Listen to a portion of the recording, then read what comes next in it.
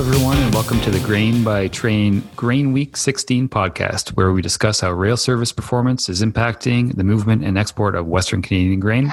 I am Greg Northey, Vice President of Corporate Affairs with Pulse Canada, and I'm joined, as always, by Milt Poirier of QGI Consulting, who manages the Ag Transport Coalition, a consortium of agriculture groups that produce data and reports on rail service and performance. Thanks for joining us today, Milt.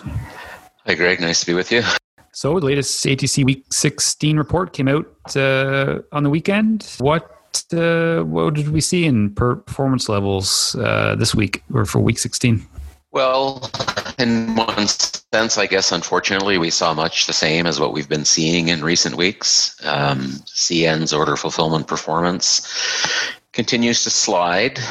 In Week 16, they managed to only supply 53% of shipper demand on time, which was a tick down from the prior week, which was 59%. CP, on the other hand, stayed relatively stable and continued to trundle along in the mid 80% range, although they also saw a decline from the prior week. Okay, thanks for that, Milt. And obviously, the performance by province is something that we track carefully. How did each province fare in Week 16? Well, as we've talked before, what you see in performance at a system level does not necessarily replicate itself province by province. And we did see in Week 16 some pretty significant swings in performance across the individual prairie provinces, and not just across provinces, but actually within an individual province across railways. Alberta would be the most dramatic example of this in Week 16, when they saw CN supply 43% of their shipper orders on time, whereas CP, in largely the same corridors, supplied 99% of shipper orders on time. We had similar scenarios play out in Manitoba and Saskatchewan, but not to the same degree of extreme. And so for each report, we can look at the numbers and get a sense of what could potentially be happening in the weeks ahead. I think this week's report had some clear concerns, but as well some signs of hope, some positivity. Any concerns that came out to you in Week 16, Milt, for when we look ahead? Yeah, I guess the primary concern is still what we've been seeing week to week in the last few months, which is basically a significant carryover of unfulfilled orders in 1 week over to the next. And in Week 16, that was not an insignificant number between the two railways. They're carrying over more than 2,300 orders into Week 17. Relatively split fairly evenly, actually, between CN and CP. As we've talked before, when you have this kind of a carryover, it basically reduces the available capacity for shipper demand in subsequent weeks, which leads to a constant game of catch-up, where the railways are trying to get even in order to have full capacity to deal with, a given week's worth of demand.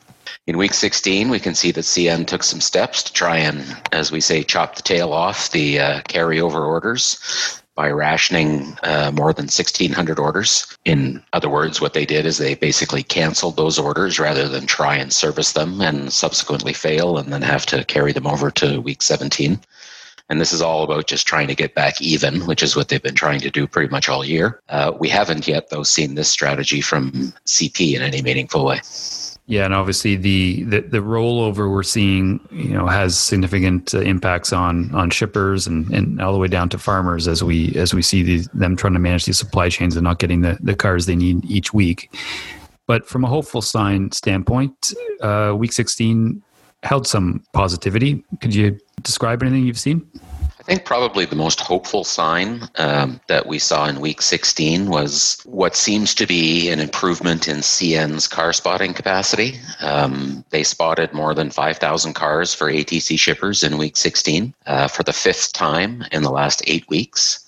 To put that into perspective, they hadn't managed to do that once in the prior 6 months, so that is a good sign.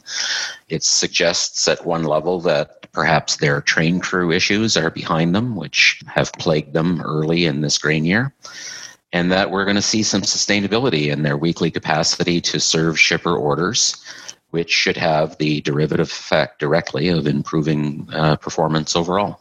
The other sign I think that everybody should be thankful for, although the question is how long will it last, is the weather. It's been unseasonably mild in the west. To give you an example, in Edmonton this week, we're looking for above zero temperatures all week with a high of 11, which is pretty remarkable for the first week of December. So that kind of weather at this time of year provides a tremendous opportunity for the railways to get their performance under control and moving in the right direction as winter arrives. And it certainly will.